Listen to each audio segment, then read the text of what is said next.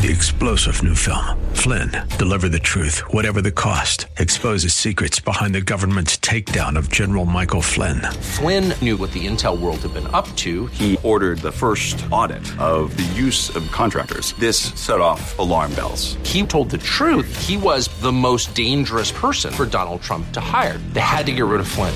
Flynn, deliver the truth, whatever the cost. Available now. Watch it today. Go to salemnow.com. salemnow.com. The views and opinions expressed in the program are not necessarily those of this radio station or its sponsors and should not be construed as legal, tax, or investment advice. You should always consult the appropriate advisor before making any financial decision. All rights reserved. Now, AM 1220 KDOW presents New Focus on Wealth with certified financial planner Chad Burton, drawing from his 20-year background in finance and investing to help you make sense of your money matters. New Focus on Wealth. Get a new focus on personal finance, wealth management, Wall Street, and the economy. Now your host for New Focus on Wealth, Chad Burton. Welcome into the show. I am your host, Chad Burton, certified financial planner. I know it's been a week off, spring break with the kids. We had a good time, but now it's catch-up time, back in full force, and try to get a couple of shows and podcasts out to you. And it's a good time because first quarter earnings reports really kind of start in full force today. We got a few banks reporting, including JP Morgan. Pretty high expectations in the energy sector and the financial sector. Those are the two areas of value and that growth to value rotation that have really taken off recently between trading revenue and M&A activity and all of the other things going on in the world of finance, including banks soon to be allowed to continue to raise their dividends because they were on hold for a while. That sector's been on fire. So we'll see what the banks say. According to FactSet Earnings Insight, and during earnings seasons, I talk about these reports from FactSet. You can Google FactSet Earnings Insight. So I think it's one of the best free resources out there on the web. FactSet is really a company that is comparable to Bloomberg in terms of data and information. I think it's just better and easier to use too. And so FactSet puts these Earnings Insight reports out. And check this out. They say for the first quarter of 2021, the estimated earnings growth rate for the S&P 500 is 24.5%. Now, let's talk about that for a minute, because when you hear somebody say, what is the estimated earnings growth rate? Some people automatically assume that, oh, that means the returns, my returns in my portfolio are expected to be 24.5% in the first quarter. That's not what it means. It means that if a company is looking at their earnings for the end of the first quarter of 2021, it's being compared to the end of the first quarter of the year before. That's what its estimated earnings growth rate changes. So it's 24.5%. And if we come in, if the S&P 500 as a total comes in at 24.5%, that will mark the highest year-over-year earnings growth rate reported since the third quarter of 2018. Now, what happened in the third quarter of 2018?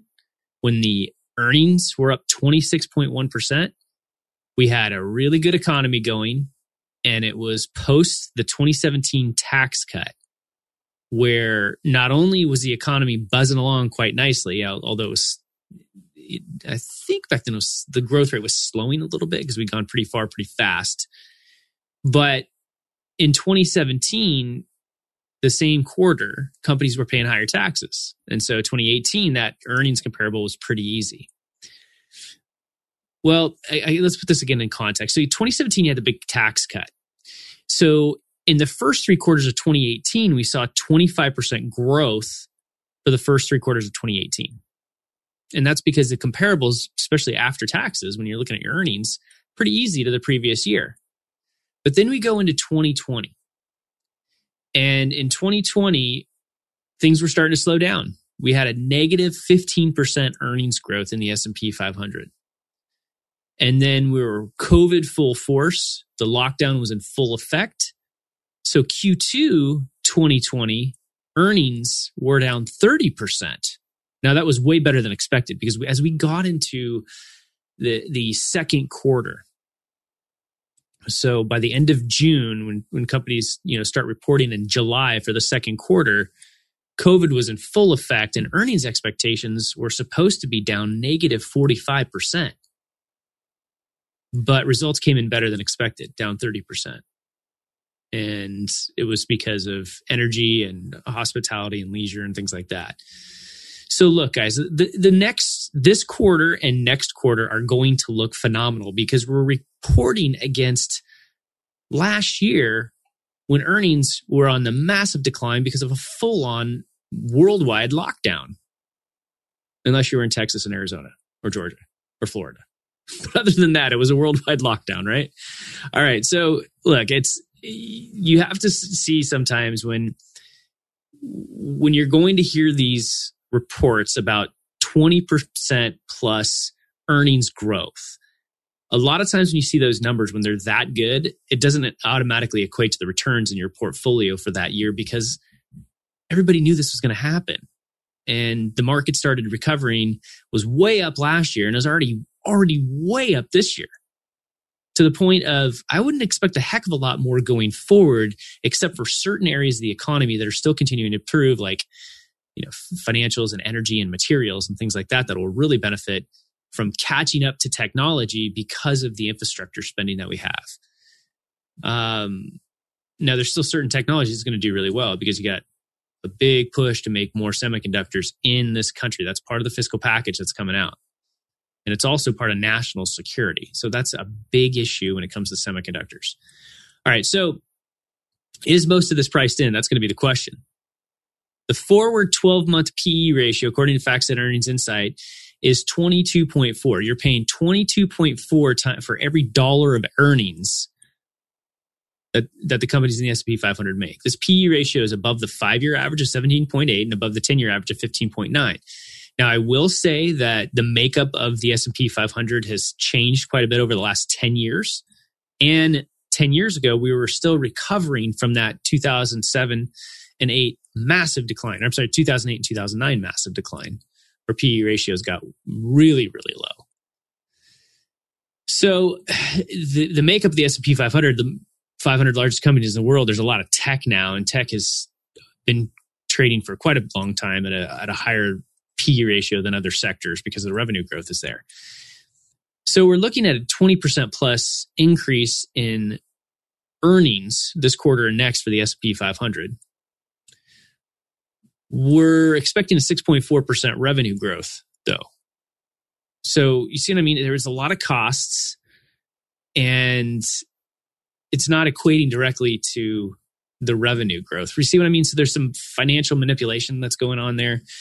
There was a lot of cost cutting. So your revenue is only going to grow a certain amount, but you're trying to maintain double-digit profit margins, so you're going to cut costs in certain places. So you need to realize that you have to look at revenue growth in the long run as well. But profit margins are high. We have really high profit margins. We have decent, higher single-digit revenue growth, and some of the sectors are obviously a lot higher than that.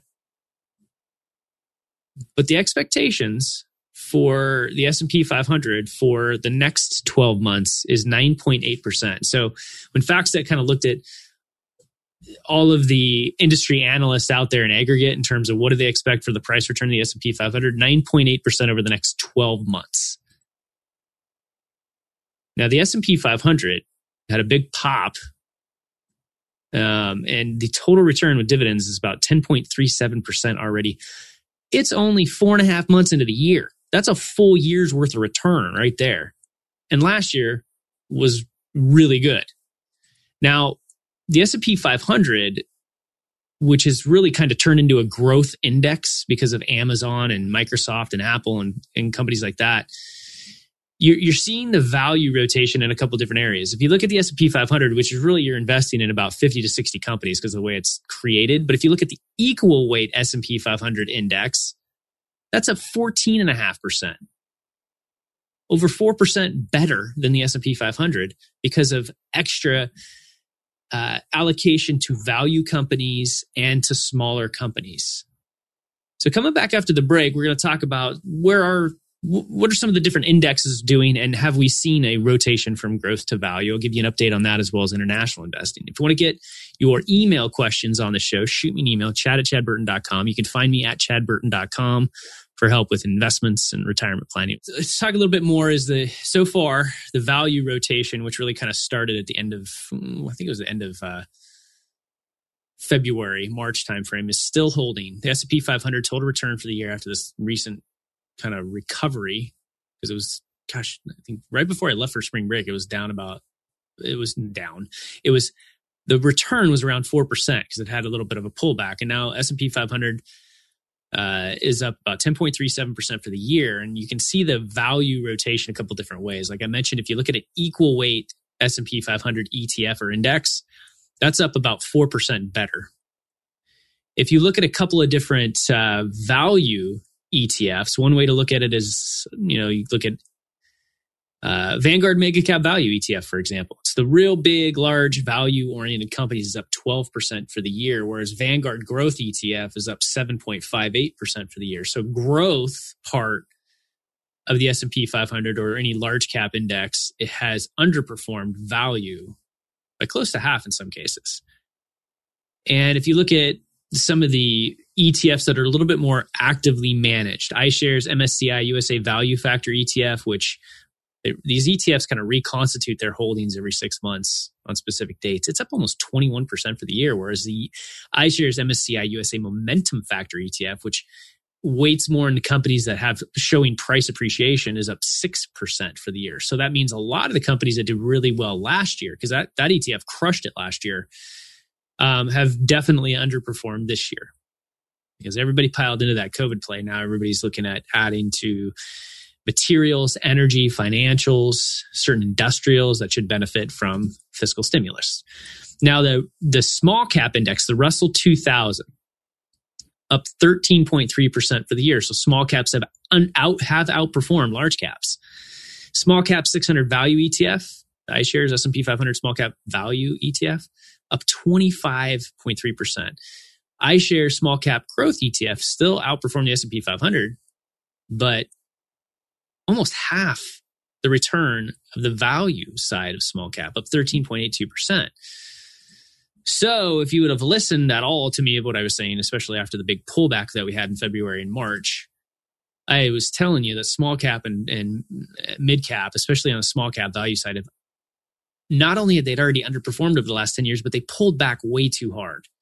And that's where a big amount of these returns have been. And that I hope you didn't miss it, because kind of coming late to the party if you did, but you still want that exposure. Most people have just been large cap growth last 5 years. They're looking at their 401k, looking at the S&P 500, any large cap growth fund. That's where they're shoving all their money.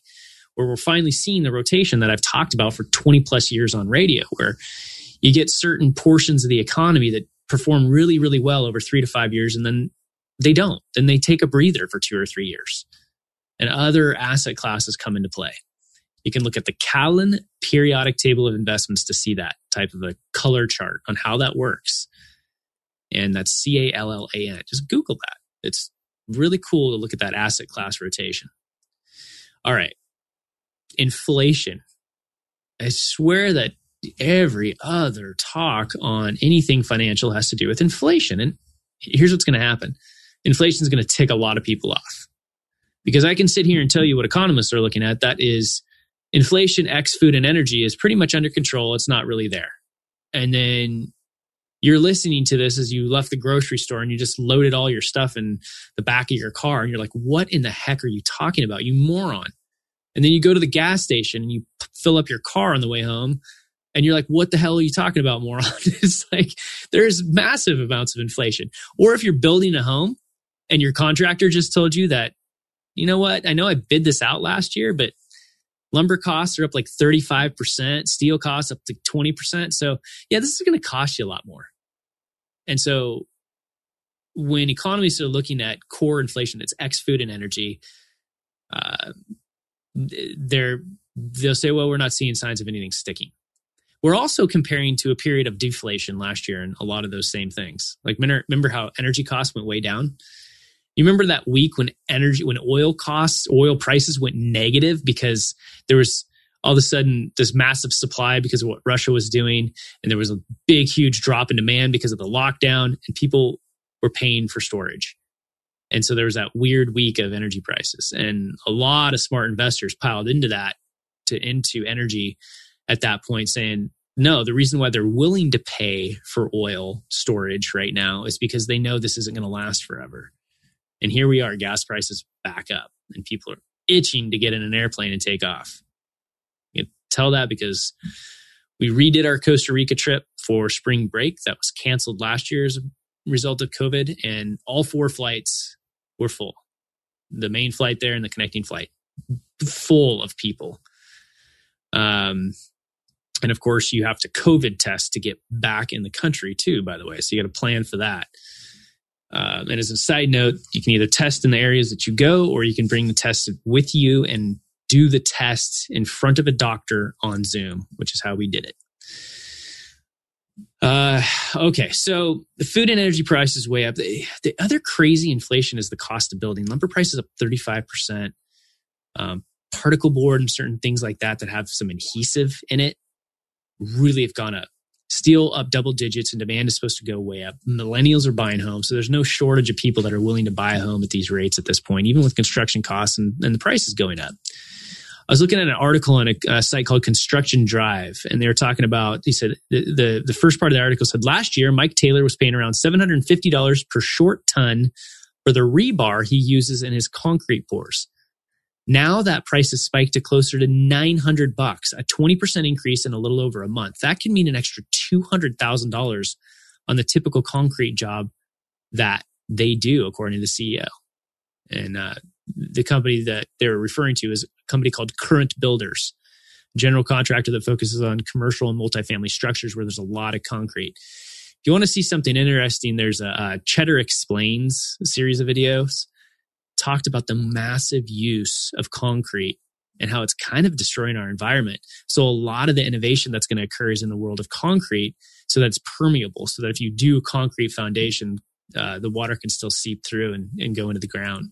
So we've had so much massive increase in flooding and a big increase in heat because you put a ton of concrete in a hot area like Vegas, it's going to increase the heat of that area. All right, moving on. So massive increase in construction costs. So what has that done to it? It's actually helped existing office retail or existing office real estate prices in a lot of areas, not places like New York where you're hearing all these stories of a decrease in rent, but certain areas like the Northwest, which I'll tell you about how commercial properties, all of a sudden the cost increased a ton because of building costs of doing something new. Say hello to a pass that gives you endless travel for $2,500 per month with no nightly rates, taxes, or fees. You might call it the suitcase is always packed pass, or the wait, I get to choose from 100,000 trips pass, the will it be the beach, city, mountains, or all three pass. Or you could just call it what we call it, the Inspirato Pass. Endless travel for $2,500 per month with no nightly rates, taxes, or fees. Learn more at inspiratopass.com. All right, so real quickly, let me finish up my conversation on real estate, because you're hearing a whole bunch of interesting things. Like in New York, especially, you're hearing about big price reductions in apartments that have. There's some big hedge fund manager that sold an apartment. It was like a 75% price decrease on what it used to be up for sale for. You're hearing a lot about reduced rates in retail space, where as stores are reopening, they're renegotiating leases and it's a much lower rate. And you got to be aware of that. Because first of all, going into this, if you look at REITs, real estate investment trusts, which are just a company that deals in real estate, they trade just like Apple, Microsoft, Cisco, whatever. The sector is just real estate. Anything office related, you had to say, okay, how much of their rent are they still collecting? If they own office, retail, how much rent are they still collecting? Now, a lot of companies did the PPP loans, which allowed them to continue to pay rents. And so that helped a lot. But there's certain retail spaces that aren't going to come back. You know, like I looked at the Portland airport, for example, and there's retailers there that I've always walked past them on my flight back to the Bay Area. And I would say, how do these stay open? You walk by these retail locations, there's hardly anybody in there. And you're like, this has got to cost a ton of money. How do these places stay open? Is it online business that we're not seeing? I don't get it. And there's certain retailers that just, shut their doors forever. Lots of restaurants that shut their doors forever. And so those spaces have to be refilled. And some of those are being refilled at a lower rent, plain and simple. And that's especially in the more densely populated areas. But if you go to places like Vancouver, Washington, which is right across the river from Portland, Oregon, where if you look at the downtown Vancouver, Washington waterfront, there's $1 billion or so investment in it. It is so beautiful just in this little pocket of area. And all the way out to east of that to, say, Camas and North and Salmon Creek area, a lot of demand, a lot of building going on.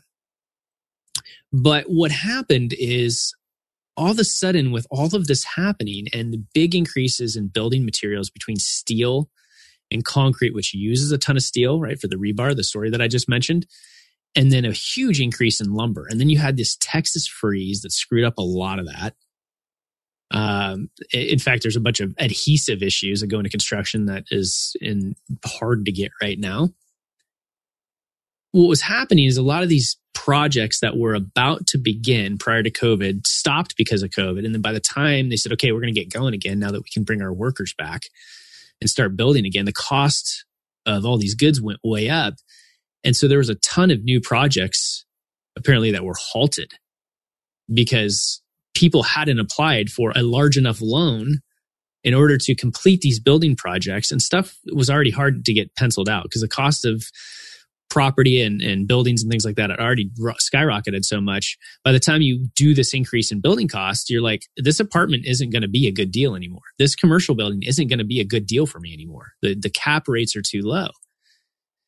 So a lot of new construction deals and rehabs kind of went on hold, which made existing structures in office space more valuable, like instantly. And people are buying these things up left and right. Because there's so much cash out there looking for a spot for income because people are like, I don't like the bond market. The bond market's down 3.5% or so for the year.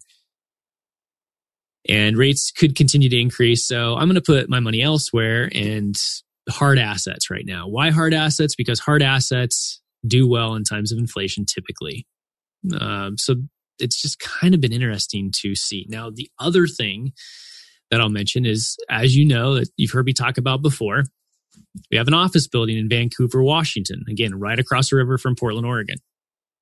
And when COVID hit, we only had one person working out of the office building. He had a young kid at home and one on the way. So, okay, you stay there. We'll all go home and work. And then he went on paternity leave for the new baby. And 5 days later, a homeless person that was camping out lit the building on fire. And I've already mentioned some of the stuff that I'm dealing with insurance-wise. But now as the city, we're still dealing with this stuff because the city of Vancouver is so slow right now because they're still working from home and a system that was built on, I don't know what it was built on. You walk in there and there's these giant white boxes with green computer screens. That's that old. And then when you hear them print something that's like, it's such a nightmare. And so the permitting process is just getting ridiculous. And then all of a sudden the structural engineer comes in and says, oh, you need to do all of these structural engineering improvements on this building since you redid it. I redid the building in 2007. It's just this old craftsman style home that, we have 8 different offices inside of it. And now they're trying to say, okay, you need $50,000 to $100,000 of structural improvements. And my policy is only covering $25,000 of that. So we're just kind of fighting with the city. They're like, well, each office space will have 2 to 3 people in it and all these file cabinets. So you need all of this structural engineering. I'm like, we're paperless. We don't have file cabinets. So you think you know everything about finance after 26 years in the business, but not too happy with my insurance agent right now, to say the least, because the rebuilding cost was a little bit under, I would say. And then now the structural improvements on a commercial building, the policy should have covered more for that. And so I'm kind of dealing with that right now. All right, moving on, because what I wanted to get into in this show is what the heck is happening with your dividends and interest. What the heck is happening with your dividends and interest? You should be looking at this because this is the time of year where you're all doing your tax returns and you get a 1099. And that shows clearly what your dividends and interest are, as well as your realized gains and losses from your buys and sells. So what is happening? Why am I talking about this? First of all, stocks pay dividends, bonds pay interest. Now, when you own a mutual fund, both dividends and interest are typically called just dividends in a mutual fund, but mutual funds also annually pay capital gains distributions in the form of a dividend. And I want to make sure that if you guys are trying to build wealth, that when you've bought that stock, you've bought that ETF, that you are checking the box to reinvest your dividends. Dividends are very important. The S&P 500, although it's a very low dividend yield because the prices are way up, yields 1.35%. That's almost as much as a 10-year treasury. If you look at energy ETF XLE, yields 4%. The Russell 2000 small cap companies even yield 0.92%, which is way more than you get in a bank account, right? And again, but you're dealing with volatility and price fluctuations here. EFA, which is international developed, yields 2%. XLK, which is a ETF that invests in tech, is 0.78% yield. XLE, I already mentioned that one. XLF, the financial area, 1.68%. XLRE, an ETF that invests in real estate, is yielding 3.28%. So all of these dividends are being paid. What's happening with those? If you don't have them automatically reinvested, then it's just going to go to cash and you got to remember to trade. Your money could just be sitting there idle. Where in all of these brokerage accounts, especially at Schwab, for example, which is probably my favorite place to set up accounts. It used to be TD Ameritrade. TD Ameritrade's been purchased by Schwab, so no point in setting up new accounts at TD. So you can, what happens is when you buy an ETF or a stock, you can have the dividends reinvested. And if the dividends are small and not high enough to buy a full share, it'll buy you fractional shares. It'll buy you fractional shares. So you'll watch your shares, the number of shares, even in a declining market, these things will still pay dividends. In a declining market, it's like buying low, right? It's taking the dividends and reinvesting to buy more shares. And it's one of the most important ways to build wealth is reinvesting those dividends. Okay. So when you buy a stock or an ETF, you can click the button to have those dividends reinvested. So what you want to do, if you're still building wealth, you're well over 5 years away from retirement and you never did that, maybe you look through your portfolio and turn that on. If you're not good at looking at your account, seeing all the cash that's accumulated from all those dividends, then you might need to call your Schwab, Fidelity, or whatever and say, hey, can you turn on dividend reinvestment for my holdings so that they buy fractional shares? And even new investors, you can do this because if you're a new investor and you say you want to buy, first of all, I don't like you buying individual stocks until you have over 250 grand in index funds. But if you want to buy a bunch of different companies, but you don't have the money to buy a bunch of them, young people can buy fractional shares at places like Schwab or I think even Robinhood now. So what we're going to talk about next is why you change that dough when you get to retirement. I keep running into portfolios of people that are retired drawing on their portfolio that forgot to turn off dividend reinvestments. And that's a little bit silly. So once you get closer to retirement, you may need to turn off your dividend reinvestments and do the opposite of what I just said. Because if you're pulling money out of your portfolio, why would you be reinvesting your dividends? You just need to take those dividends. You can even have it so your dividends and interest in your taxable accounts are automatically sent to your checking account. They can sweep out. Talking about dividends and interests as you're building wealth, really important to make sure those are reinvested. Even if you look at your statements on your 401k, this will tend to happen automatically in your 401k. So you don't typically have to worry about this in your 401k, especially if you have the automatic rebalancer turned on, where every 6 to 12 months, your portfolio, your pie chart rebalances to get to where it was supposed to be. So what it would have done in the end of 2020 or the beginning of 2021, it would have peeled off some of the gains on large cap growth and redeployed it into other asset classes that you might have chosen. And then your dividends are reinvested automatically. You can see that if you turn more than just look at the first page of your 401k, you can look back in the transactions and see those dividends and interest and see them buy more shares. So very important to building wealth.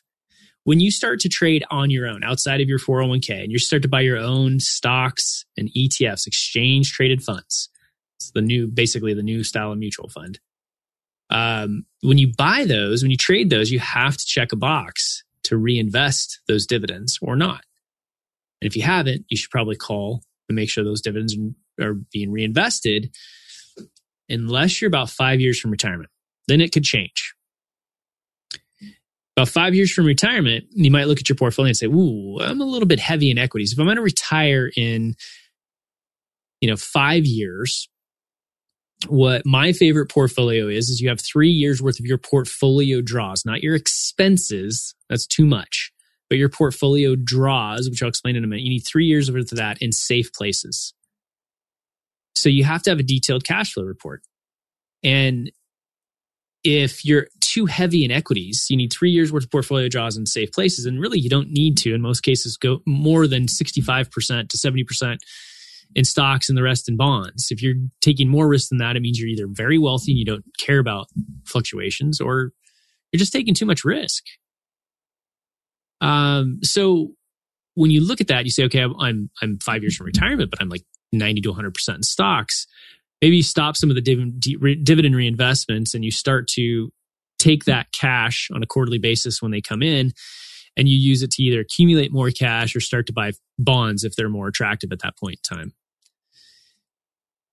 Right now, you can look in your 401k and say, you know what, I'll use the stable value fund if you have one in your 401k. A lot of those stable value funds are paying just as much as bond funds, and they don't have the price decline when interest rates go up typically. So check out stable value funds in your 401k.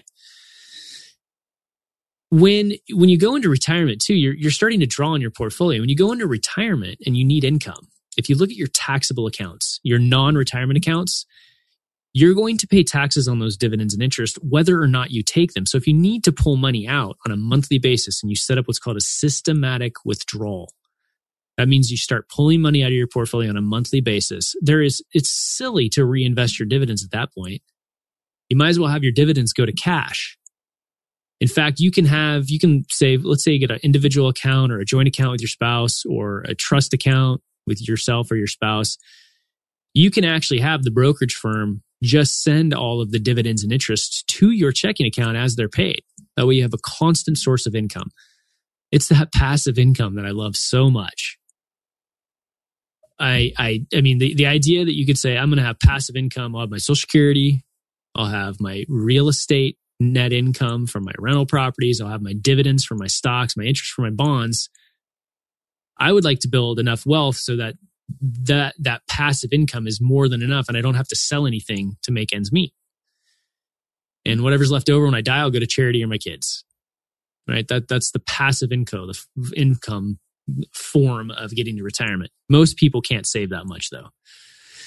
So most people, when they get to retirement, will have to draw a certain amount out of their portfolio, because when I got into the business 26 years ago, a balanced portfolio was yielding at least 4.5%, because bonds were paying 6%, dividends were up in the 3% range on the S&P 500. Now, dividend increases haven't been as important and the prices are up. So, and bonds are yielding, 1.5 to 3.5%, depending on conservative to aggressive. So the income, even though the increase in value is better, the income isn't as much. So most people can't just live off of the income. You're gonna have to sell a certain amount each year when the market is positive. You have to have a detailed cash flow. You have to be able to see this. You have to see a report that clearly shows all of your inflows from Social Security, your investment income from dividends and interest, your real estate income if you have real estate. Then you have to have another column that shows all of your expenses, not only your household expenses, but the random expenses, the vacations, the taxes, the Medicare costs, the co-pays of insurance, all the things that you're probably not thinking about. So after you have all of your inflows and all of your expenses, the result shows you, okay, if there's a negative number there, that shows you exactly how much you're going to pull out of your portfolio each year. That's your portfolio draw. Once you see that number, that's when you start to design a tax efficient income plan. How am I going to satisfy that portfolio draw? Tax wise, am I going to take it from my taxable accounts, my bank accounts, or my IRAs and 401ks? And that's where you get into very detailed tax planning in retirement, whether or not you're going to draw from your IRAs and spend it or draw from your taxable accounts and then convert your IRAs to a Roth. You have to see all of this on a very detailed cash flow report. We have to do these detailed cash flow reports in retirement so that we can first create a tax efficient income plan, because you have different types of accounts. After we know which accounts you're drawing from on an annual basis, that's when we can then go back and design your asset allocation. Because you're going to draw a certain amount from your IRAs, a certain amount from your taxable accounts. So you need a certain amount of cash in your IRA, a certain amount of cash in your taxable accounts. And then you have to do tax efficient asset allocation planning, where your taxable accounts are going to own in retirement, large cap US, mid cap US, some REITs and tax-free bonds. And then the rest of the stuff, the international, the small cap, that'll probably, and corporate bonds, that'll be in your IRAs. So there's a process to retirement planning. You've got to get that process done and detailed. If you need help with that, just go to chadburton.com. That's chadburton.com. Thanks for listening. Please tell a friend about the show. You can find all of the links to Facebook, Twitter, iTunes at chadburton.com.